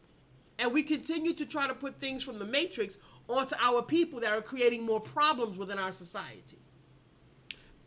Checking in with the people's brother Kali says all these celebrities are controlled by the system, and the system is designed to oppress us. They have to in order to stay in control of whatever they have in their space. Our young people have no clue about the real Black history. No, not at all. It's a paragraph. It's a paragraph in their textbooks. And Now they they said they talk got to about think about migrant workers. Talk It's about like, the Texas textbooks. They have the nerve to say slaves and indigenous people were migrant workers. Like they've just filled out applications and equally agreed incredible. on moving around the land and working sharing for the free. land. And That's having the their narrative skin that cut they're trying to and being control. lynched on Sunday right after church. Absolutely. Right? Speaking of church, brother Kali also says in this day and age, the only time Black people come together is in the church. However, the system Yeah, but controls they're not that. talking about But there is a big awareness happening today due to events like this and social media. Absolutely, that's shade. Black magic, brother Eric. Well, let me absolutely. tell you. No, go ahead. Okay. We want to make sure we We get want the to keep our comments coming and give thanks, we family, don't for want to miss the participation. points and be past the points. Give thanks. Brother Kali also says the Haitian people, in order for them to, like the Haitian Revolution, absolutely, the Haitian people, in order for them to come together to not only beat Napoleon, but England and Spain, they used voodoo. They brought them together in a plan, and then what they want to call all that, what it's satanic and witchcraft and whatever. Got you going away from your own so side. sanctified and peaceful and nice to peoples of all backgrounds. Man, please, it was Anyway. Christian folks that was lynching Black folks after the church service on Sunday. They go home and eat dinner and come back out for some entertainment. It was lynching Alligator food. Alligator bait, but Brother Arik says, he says it was a windmill, not a solar panel. There was a movie about. What's the name of the movie, Brother Arik? a windmill. Excuse me, he generated energy. Sorry. No, but you know what? There's two different cases. It was solar panels. And then there's the windmill that generated the energy. But we're talking about possibly there's a village in Nigeria, a village in Gambia. Gambia. So there was a real case of solar paneling in some village in Gambia. Yeah, so sure. Definitely for sure. So we have the brilliance, we have the space. Actually we don't have the space. That's the thing. We don't have the space, and this is why they want to keep us tight. We have the wherewithal in any circumstance to adapt and move accordingly, but we have not been given an opportunity to flex that wherewithal and that strength that we innately have to move in tune with the earth, and then the movements and the changes within time. We are people of the zeitgeist. We move within how the times are changing, and we're constantly molding and evolving and adapting, because that is just what's in our nature. And so it behooves us to really connect with that energy of who we are in connection with the earth, in connection with the way time actually moves. Right, and we need to be clear that in the space of healing, we're at a low percentage of actually healing. Our battery is like not even anywhere near 40%. So many of us haven't even begun to start healing. Some and of us family, are share the still like link, 2%, please, on your in your networks, please, to cut you across. Yep. Please share the link. Thank you, Brother Irik, for sharing the link, for sharing with the family. Absolutely, we appreciate you. Yes. So yeah, go ahead. Sorry about that. No, I was saying. So it's important for us to just reiterate. It was important for us to get in tune with how important it is for us to have our own safe spaces, right? And that not in any instance, if you are a creator of a space, if you say that African spirituality or blackness or is what you want to mold for your people, you want to get a better identity, and build these groups and strengthen that fortification of black unity and oneness and righteousness, then you need to be committed in that these spaces cannot be infiltrated by non-melanated people. Period. It's not about hating anybody. It's literally about loving you. Because if you love yourself enough, it matters to not have any disruptions in your healing process. There's nobody to open that door. There's nobody to give you a call or send you a text, so to speak, figuratively and literally, in your process that is not in tune with what your process is. That doesn't mean, I just want my white friend along because we about to go eat after. No. Heal, go the fuck home. Sit and meditate on what you've learned from your healing space. Get back to the other stuff maybe tomorrow, if ever. But really, your healing space is your healing space. There's no healing for the African when the African spirit is disrupted. Period. And we need that because of the way that we are, our essential makeup. It needs that. It needs that fortification. It needs those spaces for us. First of all, we got to tune up. When you're building up and you're conjuring your energy and you're bringing in the ancestral energy, and I can tell you from my experience, sometimes you need a little momentum. You need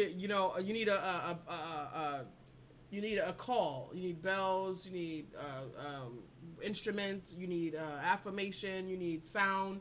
You need the energy. You need the intention that comes out of that space. And even if you've never seen it, you know it's there.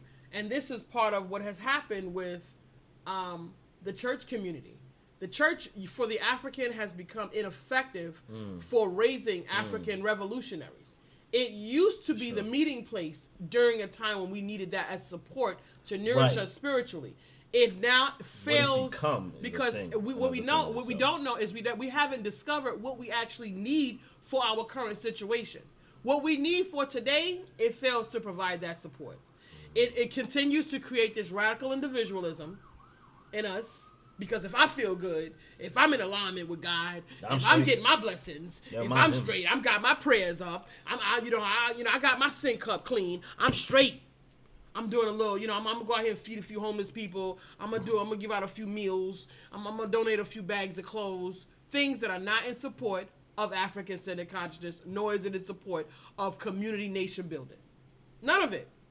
So because of the way that it is structured, it continues to have, yes, you should be doing self-mastery, but self-mastery as a pillar within the African diaspora, within creating and fortifying your community from child to the future.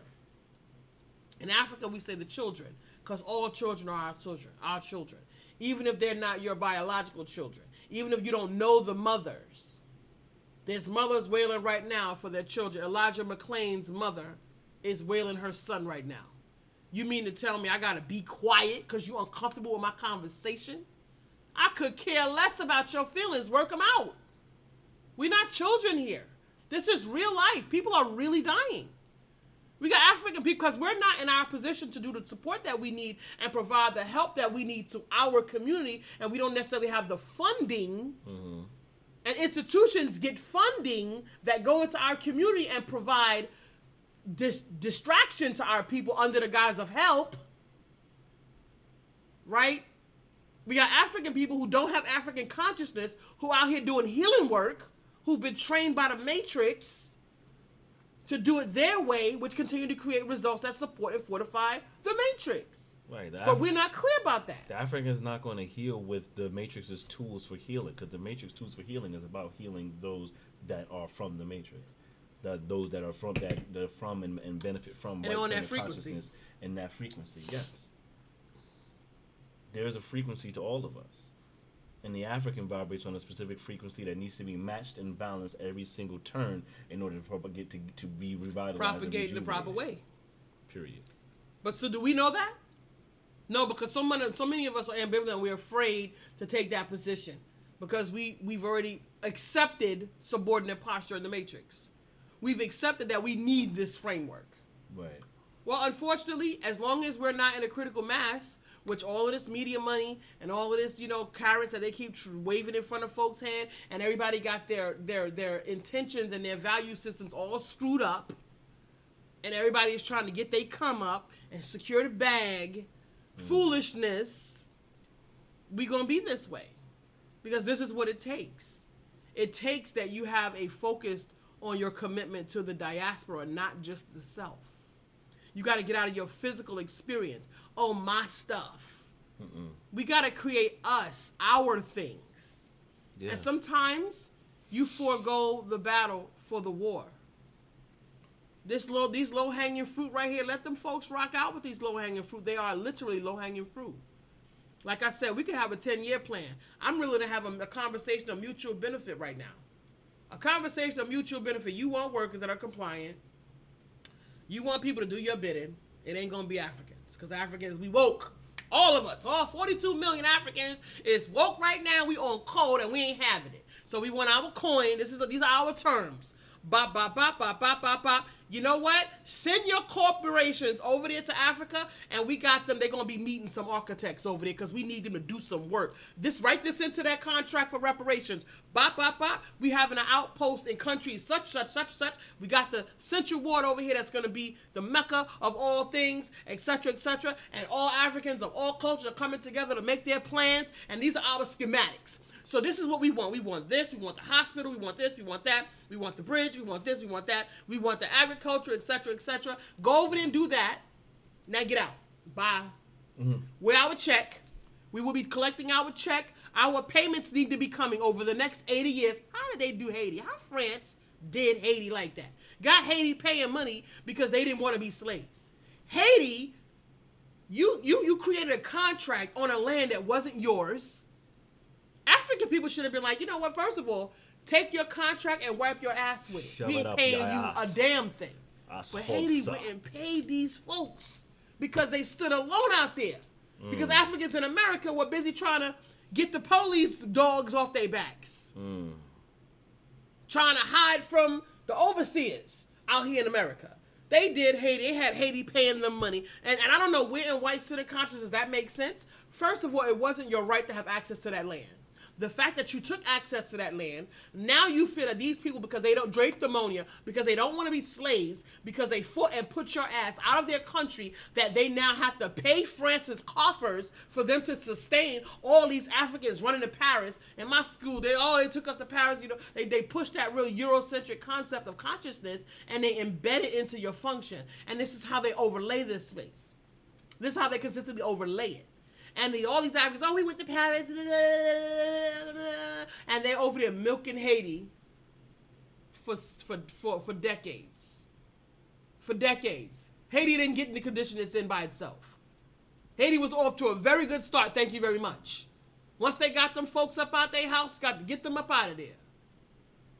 But see, this is white center consciousness that makes them feel entitled to being able to call and exploit these folks. So we want our check over the next, how many?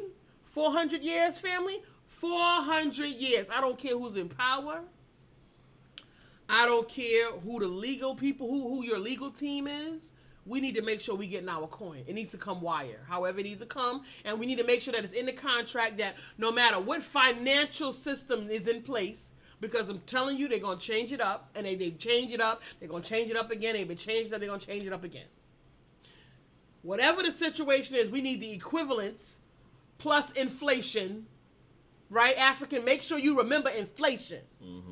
Because $400,000 in 1820 is not the same as $400,000 in America. So when you make this over the next 10 years, we want our coin, we got our project, we know the scope of our projects, and buy. And we'll leave. You don't want us here, we can go. And for them Africans who love to be indentured servants, who love to be serfs in the master's house, y'all can stay right here. But after 10 years, those borders will be closing. So if you're not on the right side of this conversation, you will be stuck here for the duration. By the end. And there is no later on second guessing, rechanging your mind. There's none of that. You won't have that option. You won't have that option. Because it was African people that moved and maneuvered in the Black Panther Party. It was African people that maneuvered. So once you stay and you make your commitment to stay here inside of the madness, you are here. And that's it. Bye. Our borders are locked, and that's the end of that conversation. That's it. Because that's what actually would be good for the African. Because if the authentic conversation, and I'm not talking about, at the end of the day, this is all that's available. This is all that's available. Because if you're not willing to have an authentic conversation about the suffering and what's happening with the African people at the hands of whiteness, then we still need to create solutions for our situation. We can't wait to get folks on par with our narrative because we don't need to confirm our narrative. We're living it. We know what's going on with our people. We see the police attacking our community. We know that Karen said, I'm calling the police because she can. Because the police are a mechanism to support whiteness, not African people, not to provide services to Africans. It is there to oppress Africans. Policing is the remnants of the slave catchers, the patrolmen. So it has never been helpful to the African. So while you're trying to figure yourself out, you got a very limited amount of time to do so. Tick-tock, and that clock will end, and the borders will close. Nobody in, nobody out. Goodbye. And that's the done deal for the next 1,000 years. So that Africans can get back to themselves. And if they're going to be over there on the countryside fighting each other, so be it. They will work it out. Hopefully, we would have come to a position of peace over that 10-year process of preparing our consciousness. And that's the end of that. We don't need white folks' drones coming over our airspace. We don't need your submarines showing up. You got to think like the master's house. Think like what they think like. Don't send your submarines. Don't send your drones. Don't send your bugs. Don't send your mosquitoes from whatever lab you built, you bathed them. Don't put nothing in our freaking water. Stay your ass out of here. See, but you know why it's in the consciousness and the malice that it has always created. What can we expect? We can expect intrusion. We can expect that they're going to try to get their asses back up in there somehow. We can expect that. And unfortunately, there's going to have to be some Africans that's going to have to stay on the countryside that's going to have to play the spook that sat beside the door for us. So we can keep on tabs on these folks like they keep tabs on everybody else. African, you better be on point. You better be thinking clear. You better stop tap dancing out here talking about baby showers and kindergarten graduations and foolishness while you celebrating your children being miseducated. And you're not even supplementing their education with the right type of education for the African soul. You can't just be going to school for these folks to pour into you. You have to already be filled. You have to compartmentalize the usefulness of anything you get from the matrix. Because the reason why we're in the situations that we're in is because we have not compartmentalized the usefulness of these things. Many of them are destructive to the African community because by virtue they support other communities. So there's two things that's happening here, and there's not going to be one conversation. There is one humanity, all people, but since the social landscape is not creating unity, we still have to protect ourselves and make plans and develop strategies to protect the African community. That's the only smart thing to do. Otherwise, it demonstrates what has been true of us so far is our lack of political maturity. We're too engulfed in our emotional experiences and feelings. And it's intentional that we've been reduced to feelings. That happened over the past 25 years. That they've literally reduced human beings. Everybody is in their feelings now. Feelings are unfortunately keeping you from making decisions responsibly and strategically. Oh, we don't want to do this. It just makes me uncomfortable. It's my anxiety. I'm just like, got too many feelings. Work it out, African. Suck it up. Tighten up. That's all I got to say, family. What we saying out there?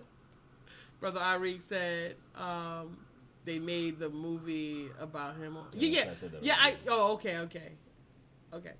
Yeah, family. So, look, what we doing? Like I said, the 10-year plan. What do you what's your 10-year plan for the African diaspora? Yeah, share that with us. Not just yourself. What is your 10-year plan? Talk to us, family. Because we need immediate results, family. We can't continue to wait on these folks. And every time we wait on them, it puts us in a more vulnerable position because the more we wait, they fortify. The more we wait, they keep fortifying. They keep coming up with diseases, trying to hurt people, trying to break down our internal codes, our systems. They keep doing it. They keep trying to weaken us because the plan is to subjugate. How? I was in a jail. I was working in a prison. There's 32 officers. No, I'm 1 to 52. My unit has 52 inmates. I'm 1 officer. I'm outnumbered and outgunned. If they decide they want to take that facility, they could. I'm in a situation, I'm on a chain gang. It's 15 inmates. I'm on a chain gang. I got a driver, and then I have a shotgun. One person might take a bullet, because you got a cock. Got a cock back, shotgun. My partner, the driver, he might get one off, but it's 15 of them. They're gonna overtake us. So the reason why intimidation is used, the reason why so much smoke and mirrors in the Matrix and the media is used to manipulate, including it's manipulating white people too, and it's keeping them dumb as a box of rocks about all of this stuff. Keeping them complacent. It's keeping them, but they also... They're not, excluded from this manipulation conversation either. Those that aren't in tune with what's happening by virtue of what the Matrix is doing, they're also asleep and also very much complicit in not only their own destruction, but also destruction of the African people, no matter how liberal they think they may be, or how down in the outs and all that type of stuff, they're just as complicit and just as fooled. They don't have they haven't yet gotten the capacity. Sister. Oh gosh, I want to think of her name right now. Robin. She has the book White Fragility. You want to check it out? White Fragility. Salazar says they tell Africans not to associate with Africans on the ground. Yeah, there's layers of people who are working in the Matrix in different functions that support white supremacy and ensure that they maintain defragmenting the African community. So Africans that come here from the countryside are often more agreeable. They've dealt with colonialism. They're in generations, and they're also coming here and they want to be a part of the system. They bought into this concept of land of the free opportunity, come up and get this coin by any means necessary about all of these costs, and they get to surpass African people who've been here building this country, who has built this country, who are to credit for what it has created up until now as opportunity for anybody who has showed up in the past 150 years. Anybody that got here in the past 150 years reaped the benefits of the work and the blood and the soil that African people paid many with their lives to come into this experience.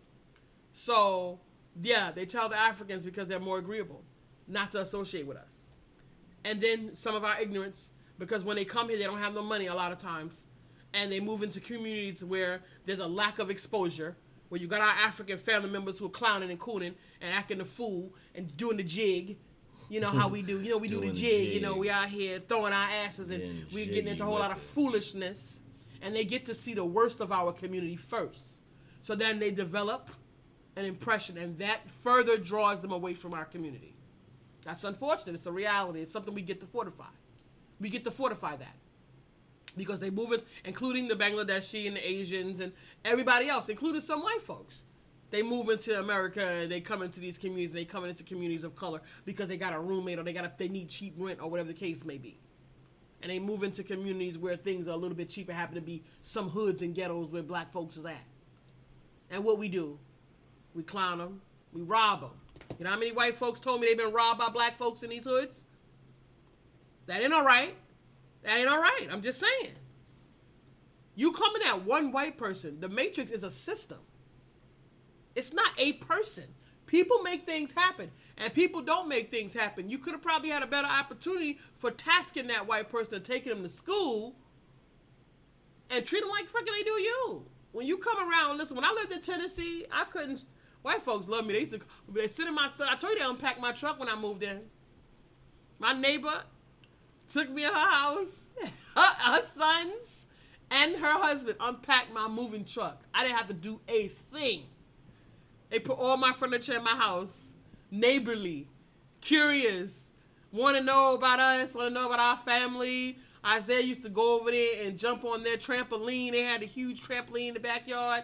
They had a big ass golden retriever, and they used to be on the two of them used to be on the Isaiah used to go out the back door on the porch and go right next door and be on the trampoline with her dog on the trampoline. I work nights, so she'd say, "Don't worry about it. Just send him over here. He can play with the dog." And he would always come back with cookies and stuff, apples, a handful of grapes. Okay, Mom, walk. She said, come back. Miss Pearl said, come back over here and wake you up for work. So, I mean, you got to understand your experiences and your exposure, where you've been in life. Mm-hmm. And this is our community experience. And we get to have our one-on-one man-on-man conversations, because all white is not created equal. All nobody is nothing. But we don't have the time, nor the fortitude, nor the support to be able to start sifting through. We can't do it. It's not available to us. So we got to make a decision based on our current circumstances and based on what we are going through right now. And we need a plan that works for the Africans' long-term experience. And some of these folks got to get out of their feelings. If these folks don't want us here, we got somewhere to go. We don't actually have to stay here. So you don't have to continue to move into these communities. I just saw an article recently with a woman out here living in this house and in this white community, and the brother got to sit on her front deck with a shotgun trying to keep her safe because they throwing dead squirrels on her porch and dog feces at her house. White people are doing this to this woman. So COINTELPRO, I want you to know that if the Matrix wants to get rid of racist groups, they can do it, because they did exactly the same thing with Black Panthers. So don't be fooled by their little short-term conversation talk and painting streets and all that. I don't want to hear any of that, because I know what they did with COINTELPRO. When J. Edgar Hoover made it his intention to make sure that he dismantled African liberation groups and support for African people, he made that his intention. If they make it their intention to get rid of these white hate groups, they can. Mm-hmm. Tomorrow. Just like that. Because they claim they got a database that they created after the Patriot Act, that they got a list of all of these folks, and they know exactly where they are, and there are not that many. They can go get rid of them if they want to. So the fact that they're keeping them lets me know that somebody wants to keep them. It is whiteness and white hate as a mechanism, as something to keep you distracted and off focus. And African people, come out of these communities where these white folks is at, because you don't know where you at, because all white is not created equal. Come out of these communities, get to your hood, and get into service in your communities and start healing some people out there.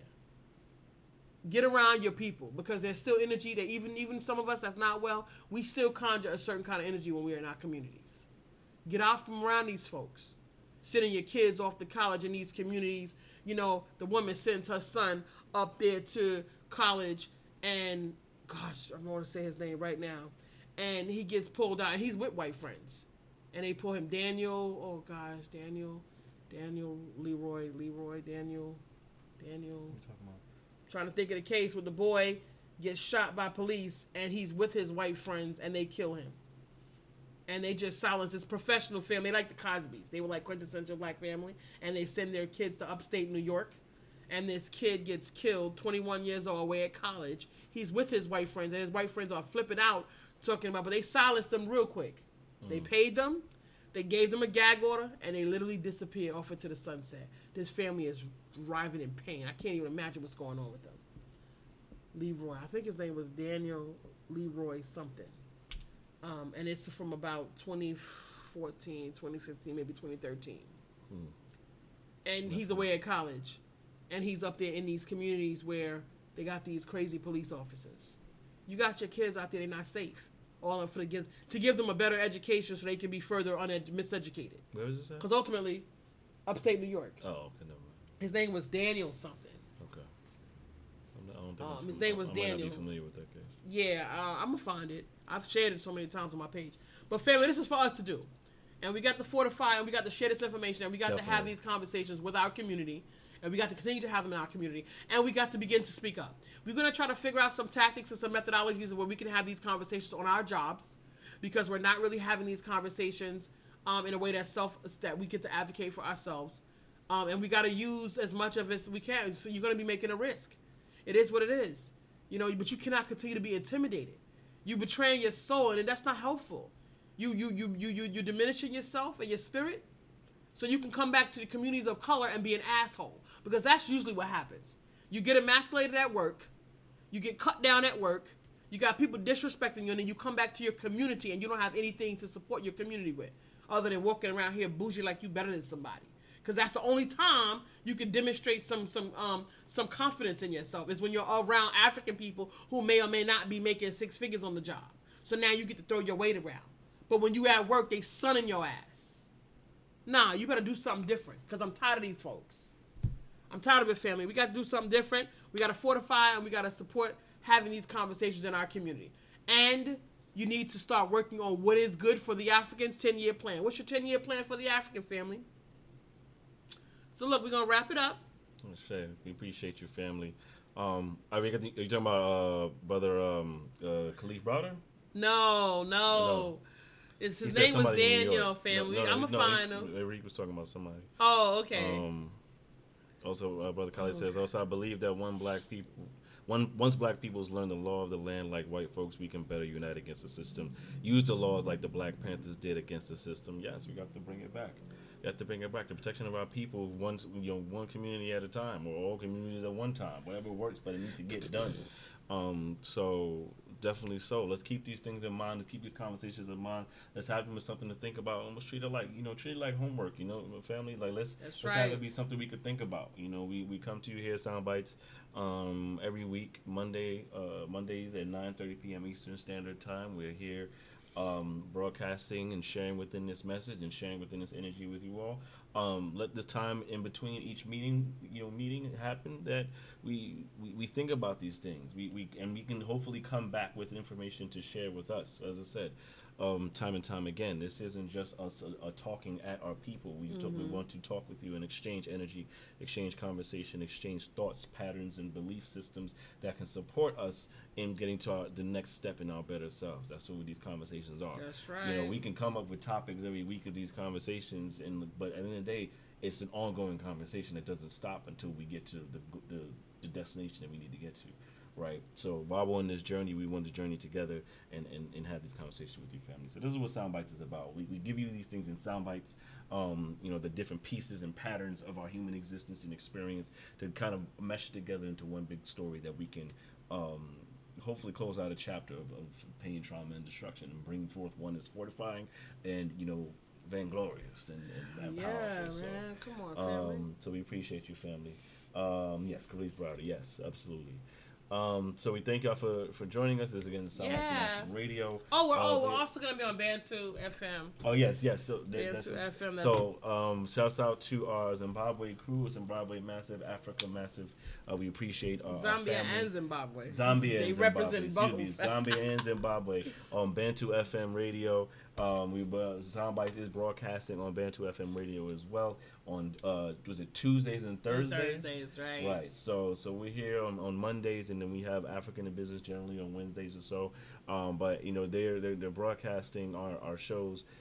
So for those overseas that may not catch us here, you can catch us either on the replay or on Bantu FM Radio on Tuesdays and Thursdays. We appreciate. Shouts out to Sister Blackbird, Bantu Queen, and Bantu Radio, and all of our channels of liberation that are being represented on that station as well. We appreciate you, family. So we're gonna get up out of here as we do, but of course, before we go, we like to close out with the energy. So this we want to get you in the power of your I am. So we're gonna rock, of course, and close out with our favorite joint. Also, before we go, of course, remember you can visit our website. This is soundbites.com. That is where you can get access to our past episodes and podcast episodes on Spotify as well as Apple Podcasts. So you can go hit the follow links on there, hit the links, and then hit follow when you're redirected there. You can also, on the website, you can follow our Instagram as well. That's Soundbites International Radio in full on Instagram, as it sounds. I mean, obviously with the Y, Soundbites. Yes. And we are on Instagram as well. We share daily content regularly, multiple times a day, just continuing these conversations, right? If you're on Instagram, in those particular types of sound bites, right? Or visual bites, I guess you could say. Visual bites. So we are on Soundbites. We are on Instagram as well. Also, again, on our website, this is soundbites.com. There is a button where you can, if you feel so emboldened and you find value in what we bring here with the Soundbites platform, you can contribute to what we're doing. As we mentioned, sustainability is key. And thank you. I was getting to that, but but you can contribute on our website, and this is soundbites.com. Also, as you see on the screen, there's a Soundbites Cash App, Soundbites Radio. You contribute that way as well. It was easy for you, any ease to provide support. We do appreciate any sum, whatever you choose. We appreciate the love from the family, regardless. It doesn't change us being here, but it does provide an opportunity for us to excel and grow our platform over time and provide more resources, which is a goal here at Soundbites International Radio. We are looking to expand our space, expand our influence in this conversation in a way that goes beyond this platform as well. So we do appreciate any sustainability and support we can get from you, the community, because we all know the institutions out there ain't ready to support exactly in the same way. So community love is what we need. Love is all we need. So again, this is Hasir Neferah. This is Sound Neferah. To my Atira. Absolutely. So this is stay with us, rock with us for a bit. Get your I am on, get your energy on before you hit the hay. If you're hitting the hay, if time even matters to you. And this is I am. So this is Soundbites International Radio, y'all. One love to y'all. Vibe with us. Let's get it. Peace and blessings. Get some of this. One love. Keep it tight. I walk the face of the earth with a boldness which makes people ask who sent you. I tell them I am. They tell me that's a cute affirmation, but it's not an answer. I reply, listen again. My affirmation is your answer. This is the power of I am. This is the greatness of I am. Look at the strength that I have. None of the truth can deny that. Hear the proof in the hi-hat. Hey, turn the reflection, I digress. I love me more, never love less. I love me more, never love less. Turn $1 million dreams, yeah, how I manifest it. Look deep inside, yeah, you be the blessing. $1 million dreams, yeah, how I manifest it. Anything I want, yeah, turn up. This is the power of I am. This is the greatness of I am. Look at the strength that I have. None of the truth can deny the power of I am. Handsome chocolate mofo, yo. Anytime I'm on GoPro, lyrical high home growth. Living spots with a coke so low. This is without morale so low. So I pitched it fast, pitch it slow. Till the cows call home, bro. It didn't make sense. I was told as a child I wouldn't be shit. Revenge on my mind, started flipping the script. They fed me lies, started picking that shit. They treated me different, I embraced that shit. You know the ones that be closest to you to be the family ties. Sacred bonds, seeing plenty murder, dirty service, ludicrous. Cock up with a dirty burner. But better believe in me 1,000%. Bet I achieved what I was sitting here to get, and I couldn't resist. Kill these niggas with their toxicness without a popping pistol monotonous. Told myself I couldn't rock with this. Hanging with goofies couldn't get rich. True blood suckers couldn't see bliss, couldn't see shit. Cold face, nigga, you dead wrong. I ain't regurgitating, percolating, singing the same song. I'm blessed all day long, you lame all day long. Having a form of godliness, but denying the power thereof. Fuck nigga, I am. Some people might say I'm washed. Well, they're absolutely right. I am washed. As in washed, cleansed, and purified of the nonsense they tried to attach to my context. I am resilient. I am more than a survivor. I am a thriver. This is the power of I am. This is the greatness of I am. Look at the strength that I have. None of the truth can deny that. Hear the proof in the hi-hat. Hey, turn the reflection, I digress. I love me more, never love less. I love me more, never love less. Turn $1 million dreams, yeah, how I manifest it. Look deep inside, yeah, you be the blessing. $1 million dreams, yeah, how I manifest it. Anything I want, yeah, turn up. This is the power power of I am. This is the greatness of I am. Look at the strength that I have. None of the truth can deny the power of I am. It's just a grind. I'm totally surprised that I ain't lost my mind. Had to take setbacks and learn the weak setbacks that those I gave jetpacks that no planes don't fly. Now I'm in no space, so wasting my time. Focus my glow to shift paradigms. My get up and go to keep my folks from dying. So I'm on the road with a goal that's refined. Yeah, plotted with a mean vision. Reflected from every angle through a clean prism. Doesn't matter, reflecting in the color and gray. When I lost my mother, found peace aside my queen, and I leaned in on my brothers. Yeah, Bart was shaping up the grand scheme. I done wrestled to the mat, all my damn demons. In a matter of time, became a champion. Now my everyday march to do the damn thing. So my aim to pack out every arena, inspire the future leaders with every line of the levers of God and unbelievers. Do what they can't conceive us, love what we do and leave us. Brick, they never see us. Whoa! God damn, I'm feeling good, motherfuck. What they say, I'm doing what they never would. Yeah, yeah, yeah. Get a grasp on your life, yeah. Been many sacrificial prices. Brody, I'm done playing nice, yeah. They gonna recognize who the nice is. From the north to the southeast, kicking others every lane, share about seats. I'm aligned with it, man. You cannot be. Say anything I want, yeah. Turn up. Man, I ain't talking in terms of I wish, I want to, or even I will anymore. Only things I proclaim, I do, I have, and I am. I do as my ancestors instruct. I have all I need to affect change, and I am a living magnification of God. This is the power of I am. This is the greatness of I am. Look at the strength that I have. None of the truth can deny that. Hear the proof in the hi-hat. Hey, turn the reflection, I digress. I love me more, never love less. I love me more, never love less. Turn up, $1,000,000 dreams, yeah, how I manifest it. Look deep inside, yeah, you be the blessing. $1,000,000 dreams, yeah, how I manifest it. Anything I want, yeah, turn up. This is the power of I am. This is the greatness of I am. Look at the strength that I have. None of the truth can deny the power of